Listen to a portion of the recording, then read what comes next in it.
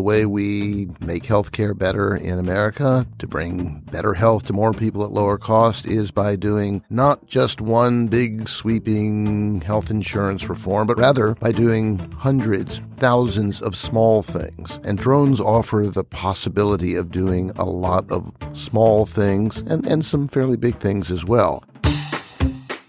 Welcome to the Mercatus Policy Download. I'm your host, Chad Reese. What comes to mind when you hear the word drones? For some, the answer might be a remotely piloted military aircraft. For others, it might be the little quadcopter you fly around in your backyard for fun. But for our guest today, drones might be the future of healthcare. Other countries have already started experimenting with drone technology in order to deliver medication, blood, and other supplies, and the technology could one day replace or augment some ambulances or emergency helicopters, making such services more accessible, affordable, and safer. But we aren't there yet, and here to talk about what it might take to get us there are two healthcare policy experts who just co-authored an essay for STAT entitled "Drones Delivering Medical Supplies and More Can Help Save American Lives." First, we're joined on the phone by Dr. Darcy Nicole Bryan, an associate clinical professor at the University of California and a practicing physician at the Riverside Medical Clinic. Also relevant to today's discussion, she is a certified remote pilot. So welcome to the show, Dr. Bryan. Hi, thank you. I'm glad I'm here. And I'd also like to welcome Robert Greyboys, PhD economist and senior research fellow here at Mercatus. Bob is an award-winning professor of health economics, and his current research focuses on technological innovation in the healthcare space. Thanks for joining us, Bob. Thanks. And as for Darcy, I'll have to mention, too, that she's also a student pilot with humans on there as well. A practitioner in many senses yes, relevant to today's conversation. Yeah. Mainly myself up in that air, so that's been fun.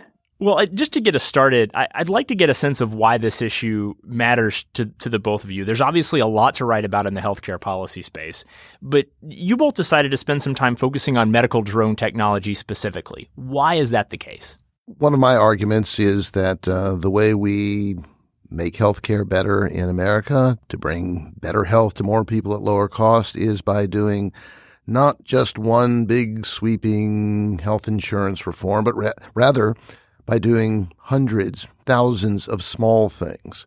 And drones offer the possibility of doing a lot of small things and some fairly big things as well. So delivering, we'll get into what the specifics are, but there are lots of ways. And also, I think we did it because, I don't know, it's kind of a fun topic. It's an interesting angle on it. Yeah. I agree. And probably what got me thinking along the terms of drones was I started taking private pilot lessons, and it's one of those things that you either you love or you hate. And when you're up there in that airspace or in the sky, it was just an amazing experience. And so I wanted to know how I could combine aviation and healthcare. And this is just such a great fit because, like Bob was saying, we're in critical need of innovation in healthcare. I love Bob's research. It's very positive. And so that was just such a great fit because I think drones have a great potential to improve things for a lot of people if used wisely. But we'll also get into some of the risks of integrating them into our airspace. But I think the benefits for public safety and for healthcare are pretty amazing. Well, it sounds like, I'm bought on board. You guys have gotten me excited. I'm into this now. But my next logical question, I think, is, why don't we already have this, right? The military uses drones all the time. We have drones for police and firefighting purposes. Seems from a layperson's perspective like the technology is kind of there. And the U.S. has always been viewed as a global leader in innovation. But, we see countries like Rwanda and Tanzania seem to be leading the charge here instead of the U.S., at least from my perspective. Is it something like the infrastructure of the U.S. makes these technologies less important? Are there technological or policy roadblocks? If these things are so great, I guess what I'm asking is, why don't we have them buzzing around our states yet? So some of the objections that you named, or some of the obstacles that you named, are often cited. We have better roads than Rwanda, so that if you're trying to transport blood supplies or human organs or whatever it is, we've got pretty good roads for it, and often they don't. There's also the matter that our skies are pretty full. I mean, there are safety concerns. Darcy, the airplane pilot, does not want to run into Darcy, the drone pilot. Hopefully you're not operating a drone while also piloting your craft, Darcy. Well, I'm working on cloning myself. So. So there are some valid concerns, but on the other hand, they offer an awful lot of possibilities here. Life-saving situations, life-improving situations, and cost-cutting situations. I also think it's important to remember that the vast majority of the United States is rural. And, people like me who live in large urban centers tend to forget that the majority of the United States is rural. And I think that we see our rural hospitals and our clinics are really suffering and sometimes collapsing financially. And so when you happen to live in a state or an area where it's a good 1 to 2 hours before you can get to a clinic or a healthcare center, I think you start to rethink that difference between us and underdeveloped nations. I do think that there's areas in the United States who have very similar problems. Yeah, I actually kind of had that example in mind, Darcy, when I asked that question, because I'm a Kentucky native, and that's obviously a pretty rural state compared to a place like California. So I'm wondering, from your all's perspective, imagine that I am rural American right now, and with what you all understand about the healthcare infrastructure in rural America, what would you tell me if I said, well, how would I really benefit? What are some of the specific examples of how a medical drone might improve the day-to-day life of someone who's in need of healthcare in a rural part of America? Well, if you've got an odd blood type and you've been in a car wreck, it might get the blood to save you to your hospital a lot faster than it would if you had to have someone drive it. Another example, and it's already been done in other countries, is transportation of defibrillators. So you can imagine if you were hiking in a remote area, and you had an out-of-hospital cardiac arrest, you probably would not make it unless first responders could get to you relatively quickly. And so this would help possibly augment that. You could think of in terms of large traumas, helping the first responders get anticoagulants, bandages, things like that. So it's mostly to help overcome the problems of distance in providing healthcare. You could even imagine a telemedicine component where if you were in a remote area, you wanted to have a face-to-face conversation with a provider who was in a larger healthcare center. You could imagine that one of these vehicles could transport a telemedicine component so you could have a conversation with the provider. There's any number of things that you can think of using these devices. Yeah, it's not just for the rural areas either. You can imagine situations where the weather is bad, where the roads are slick, or whether if you've got to fly something somewhere and the cloud cover makes it too dangerous for humans, let's say wind as well, humans to fly an organ or drugs, whatever. You can take a lot greater risk with an unmanned vehicle than you can with something that's carrying human beings in it. You can also imagine in Southern California, where Darcy is, if you're trying to get some critically needed supplies to a hospital, and it happens to be rush hour in LA, and you're not going to get it through that traffic, but you might just be able to get it through the air. But I would also say that there are indirect reasons. If you out in Kentucky are asking that question, can also say, well, right now, if you have these services, if you need some critical services that have to come in, say, by a helicopter, you have to pay for enough fuel to get a helicopter there. You have to pay a pilot. You have to have a pilot somewhere nearby. Whereas with drone technology, conceivably you could have one guy in a hut somewhere in Kansas who is flying your drone in Kentucky, and when he gets through with you is flying someone else's drone in California. And so it allows you to enjoy economies of scale that simply can't be enjoyed in situations where you have to have human beings actually piloting the things. And I know, Darcy, you specifically kind of mentioned that as a practitioner, you're interested in the benefits to you actually helping people with their healthcare needs. One of the pushback areas that I've been most surprised at was an international example, and that's the Ghana Medical Association has been a little critical of Ghana's efforts to roll out medical drones. And I think some of that criticism has been that their specific country might need more financing, more investment in sort of personnel, sort of boots on the ground, more doctors and nurses.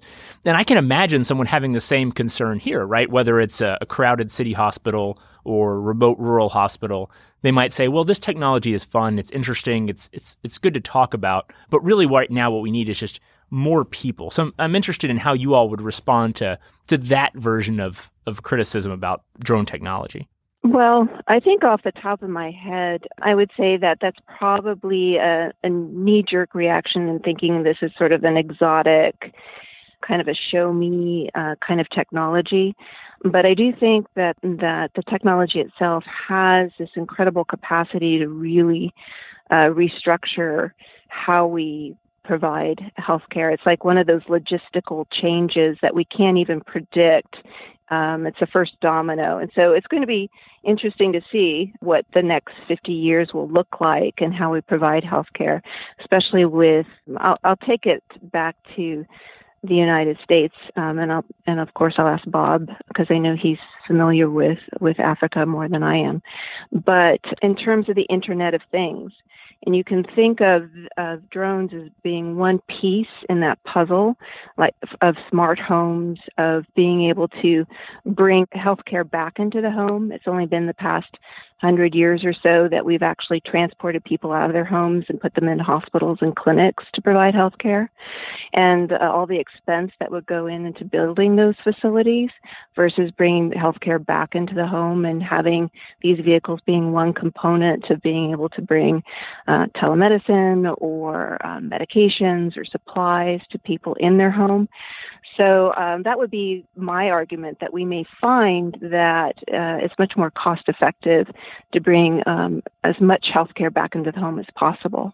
Right. And you might mention to the doctor in Ghana that, so if you need blood supplies transported across the country, and there's some significant distances available in Ghana, again, it's a lot less expensive to take I don't know how much the drones weigh. For this kind of work, you really need a fixed-wing drone. But you're talking about, I don't know if you're talking about 100 pounds to fly that across the country, as opposed to if you had to drive. Probably not 100. Yeah, I don't think probably so. Probably more like 25 to 50. Yeah, because I've seen films of people picking the things up. So unless they're weightlifters, right. I assume they're kind of lighter. But if you have to bear the expense of moving a 3 or 4 ton truck, or at least a 2-ton automobile, along with paying for a driver to be accompanying that vehicle across the country, you can make the argument that, well, the drone will lessen your need on those trucks and cars and drivers, and you can take what you would have been paying for those things and put it towards supplies in your hospitals and perhaps paying for more doctors. It's almost a force multiplier in that sense is what you're saying. Yes. Instead of replacing people, really, we're just letting the doctors and the nurses that exist now do more with the resources that they already have. Exactly. I want to stay on this theme of some of the other common objections, because there are a few that I don't think are specific to medical drones necessarily, but that whenever you talk about drones of any type, people get really nervous about a handful of common issues. And the first one is usually privacy, right? That whatever type of drone it is, if we open the airspace to these products, we're going to have people flying drones all over. They're going to be taking pictures. They're going to be filming. Every time we look up in the sky, we have no idea if there's a drone 100 feet in the air taking a picture of us. So there are a lot of privacy concerns associated with sort of filling up the close-to-ground airspace. That seems relevant to me from a medical drone perspective, just because obviously you're sending these drones where there are people. Are there any responses you all have to someone who says, look, this is a good technology, I want to explore it, but for the privacy concerns? Yeah, I would start by saying if you're worried about the privacy concern, that horse has already left the barn. There are a lot of hobbyists flying drones around, and no doubt some of them doing nefarious deeds with them. That's out there. And I would have concerns about private owners doing such things. I'm not that worried that the clinic is going to stick some Rh negative blood in it and saying, while we're at it, why don't we take some pictures? So you are talking about a different clientele, different set of operators. So I think it's perfectly reasonable to think about the privacy concerns for private operators. I don't think it's as big a concern with some sort of a medical outfit doing it. And I think just physically, if you're dealing, as you would in this space, with fixed-wing craft, it's not like quadcopters, which you can hover and do all those troubling things with. You can't do that with a fixed wing. So I don't see that it's that much of a problem. Right.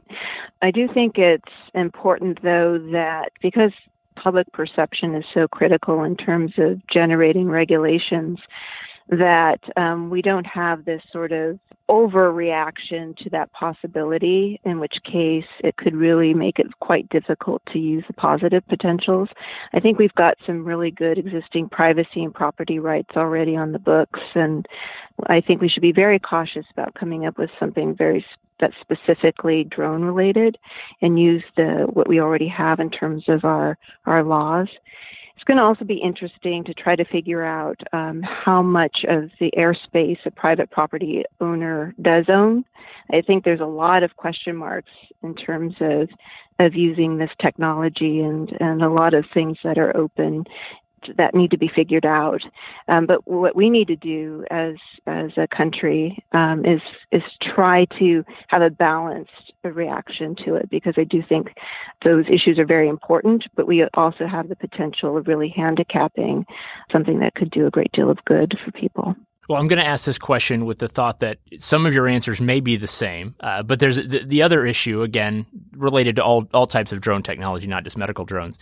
It tends to be cybersecurity concerns. So this is the idea of, okay, you've gotten me to the point. I like the idea of medical drones. I'm okay with them flying over populated spaces. I can live with all that. But what happens when someone hacks them, right? What happens if there's a cybersecurity breach? And whether it's someone trying to hack a drone to steal prescription medication or someone just causing mayhem and causing them to crash just for fun. Is there a specific concern that you all have on the cybersecurity side of things? And is that a reason to sort of walk carefully in this space?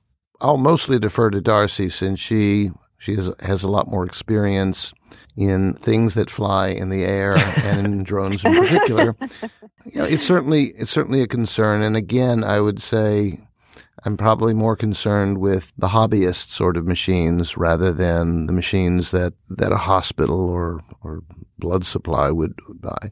We did get some wonderful advice from a couple of Darcy's colleagues on the article that we just wrote, and one of the mentions in it was one of the suggestions by a significant expert who advised her is that eventually these things are going to need something like a transponder. It's going to have an ID and something that's going to integrate it into the airspace, both for safety concerns, but also, for all of these other reasons as well. Right. I think that counter-drone technology is an area of active research. That research is going to be critical for getting the whole system up and running in the United States in a very reasonable way.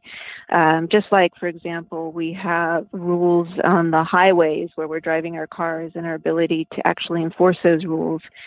We need to be able to do that equally with unmanned vehicles. So this is going to be very critical in actually making the whole thing successful. I do know that the FAA, the Congress passed the 2018 FAA Reauthorization Act, and part of that mandate was focusing in on these very issues and supporting research in these issues. I know that there's active research in terms of securing data links so that you have command and control that cannot be breached in your ability to pilot the craft. Remote ID piloting is very important. And so I know groups like NASA and the military are already working on that. In fact, I went to a conference, but I didn't have security clearance to go to those particular talks. So I can't get into too much detail other than to know that it's an area of active research. Well, I was going to say that's maybe a good sign that it is being taken seriously, that you needed security clearance to get into to get into the conference part.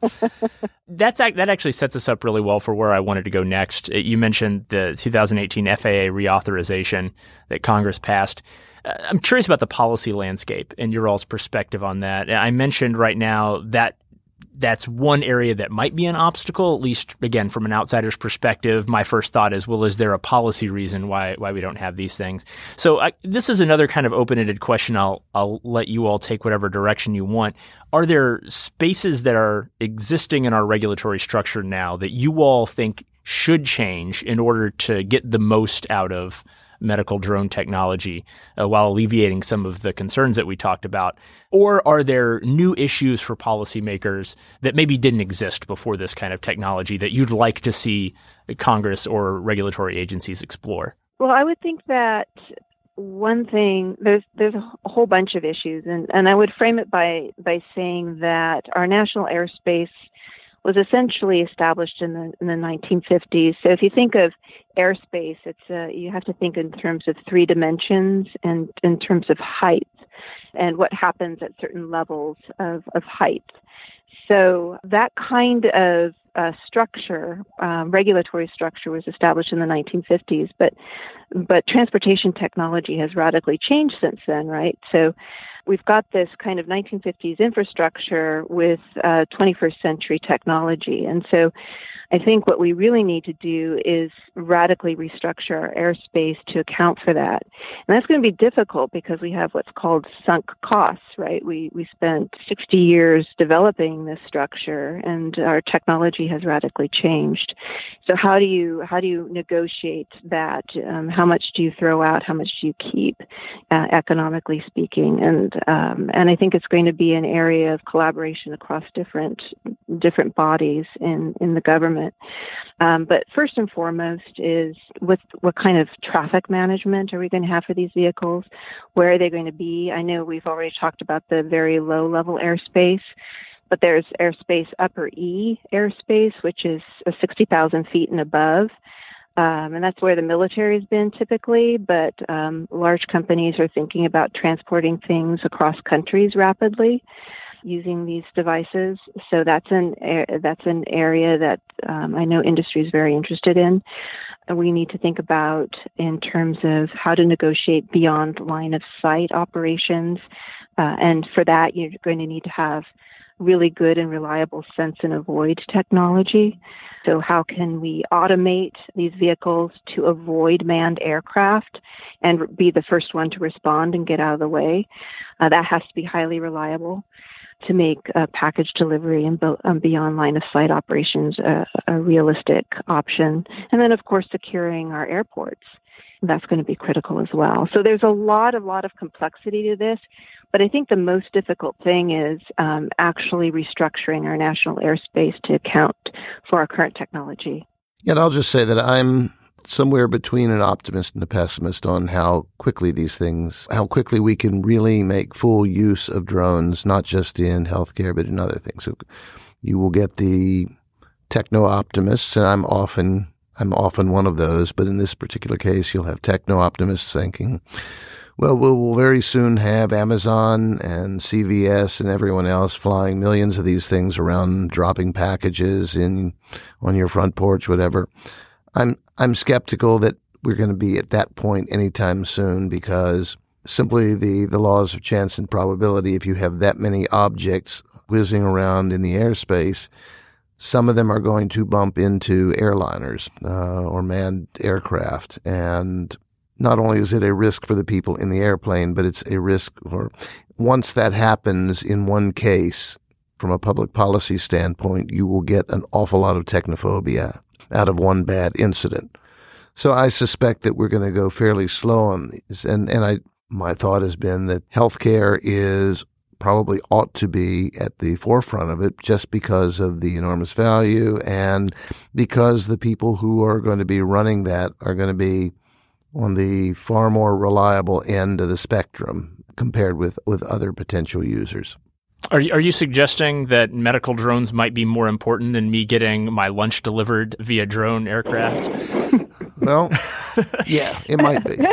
Yes. I suppose that's a fair trade-off if we have to start divvying up airspace. I will say that's probably enough, if you'll pardon the expression, droning on from me for today. I do want to thank our guests, and I want to make sure that we have someplace for our listeners to go to keep up with your all's work online. So if you've got a Twitter handle or a website that you'd like to recommend, this would be a great time to do it. So for those listening to us wondering when they can have medical equipment airdropped to them and want to follow the issue, we'll just kind of go around the table, starting with you, Bob, and let folks know where they might go to learn more about the issue. Well, I would say the simplest one is to come to our website, mercatus.org, mercatus.org. And if you go in there and type drone or health or whatever, most of these things will pop up. I am also on Twitter, @Robert_, and my last name, which you will probably misspell, but it's Graboyes. So Robert_Graboyes. Great. And Darcy? Yes, well, I'm less socially integrated than Bob is, so certainly feel free to give out my email address. I would be very interested in other people's thoughts on these issues. Great. We can include those in the show notes, certainly. Yeah, I spend more time in cyberspace. She spends it in the airspace. Well, it turned into a potent conversation, and I think the perfect mix of expertise for today's conversation. So I definitely appreciate that. And our listeners, you can find me on Twitter @ChadMReese with any questions, comments, or episode ideas. We do have Kate Delanoy joining us in the studio right after this for What's on Tap, so stick around for that. Until then, thanks again to our guests for their time and expertise, and thanks to you all for listening. We'll see you next time. And with that, it's time for our What's on Tap segment. So I'm joined by co-host Kate Delanoy, and we have before us Aleworks Brewing Company's Coffee House. It's their winter seasonal. It's described as a rich milk stout brewed with a healthy amount of Guatemala, I think, Antigua coffee. Antigua, I'm sure I'm saying that wrong, but a coffee stout, effectively. I mean, I'm not going to say anything. I don't know one way or another. But what I do know is what's on tap here at Mercatus this week. So, one of the exciting papers that we've put out recently is a policy brief by Steph Miller, and he's looking at something known as the recourse rule. Maybe you have heard of it, but maybe you haven't. But it's actually a very important rule and had a big part in the financial crisis in 2008. So basically, this rule reduced the amount of capital that bank holding companies were required to have, which meant they could go out and invest the capital in other things. Unfortunately, what a lot of bank holding companies did was decide to go out and invest in these more risky investments, a lot of the things that ended up leading to the crisis. So Steph kind of goes through all of that and how we can, what we need to do to protect ourselves and make sure that we don't end up in a situation like that again. Yeah, I think one of the common understandings of the financial crisis was large financial institutions took on these risky assets, but not a lot of people stop and ask, well, if they were so risky, why were they taking them on? And Steph's work in this field, I think, has been really enlightening as to why some of these financial institutions were interested in doing so. And as he says, it was because of some regulatory changes. Speaking of regulatory changes, we have a new state snapshot out there. Maine is our latest one. So James Brohl goes through, looks at the Maine regulatory code, and I'm going to let you guess, if you were reading the Maine regulatory code as a full-time job, how many weeks, do you think it would take you? Oh, boy, howdy. Well, I do a lot of audiobooks, and maybe a long audiobook is something like 40 or 50 hours. So maybe a couple of those. So let's say 80 to 90 hours. I don't know how many weeks that is. Just a number of days at that point. So I guess I'm way undershooting it probably. You are. It's going to take you more than 11 weeks. Yikes. To read the Maine regulatory code as your full-time job. Luckily for you, because we did the snapshot, you don't have to. You can go into the snapshot and get all the information. But there's a lot going on there, and I definitely encourage folks to go out and check it out. And even if you're not from Maine, but this sounds interesting, we've done a bunch of them already. We have more to come, so make sure you're following all the work on those. And finally, we've got some new research coming out here shortly from Dan Griswold looking at the Reciprocal Trade Act. And this is looking at what some people are calling mere tariffs. So encourage everybody. Tariffs have been obviously in the news a lot, to keep an eye on Mercatus website as well as Dan Griswold's Twitter to see the latest on that. Yeah, and we've had Dan on the show a couple of times talking about the escalating trade war and about tariff issues, so we're looking forward to that piece from Dan. With that, I'm going to go ahead and transition to the coffee house. If you had a chance to try it and have some thoughts. I really enjoy it. I love a good coffee stout. I feel like it's my hardest thing with them is I'm like, when is the time to drink it? Because I'm not good at pairing them with food. But it turns out that while recording a podcast is an excellent time to enjoy a coffee stout. You get some of the great coffee flavor. I've never had this one, but I really enjoy it. I'm going to give it a 3.75. Nice. I think I'm in about the same place. I think I actually rated this a year or two ago and gave it a lower rating, but I'm up to a 3.75 as well. It tastes a whole lot like coffee, which is exactly what I want in a coffee stout, so I'm pretty happy with it. Well, just as there is the perfect time for a coffee house beer, there is a perfect time to close out a conversation, and I think we're there. So appreciate you sharing with us what's going on at Mercatus this week, and cheers. Cheers.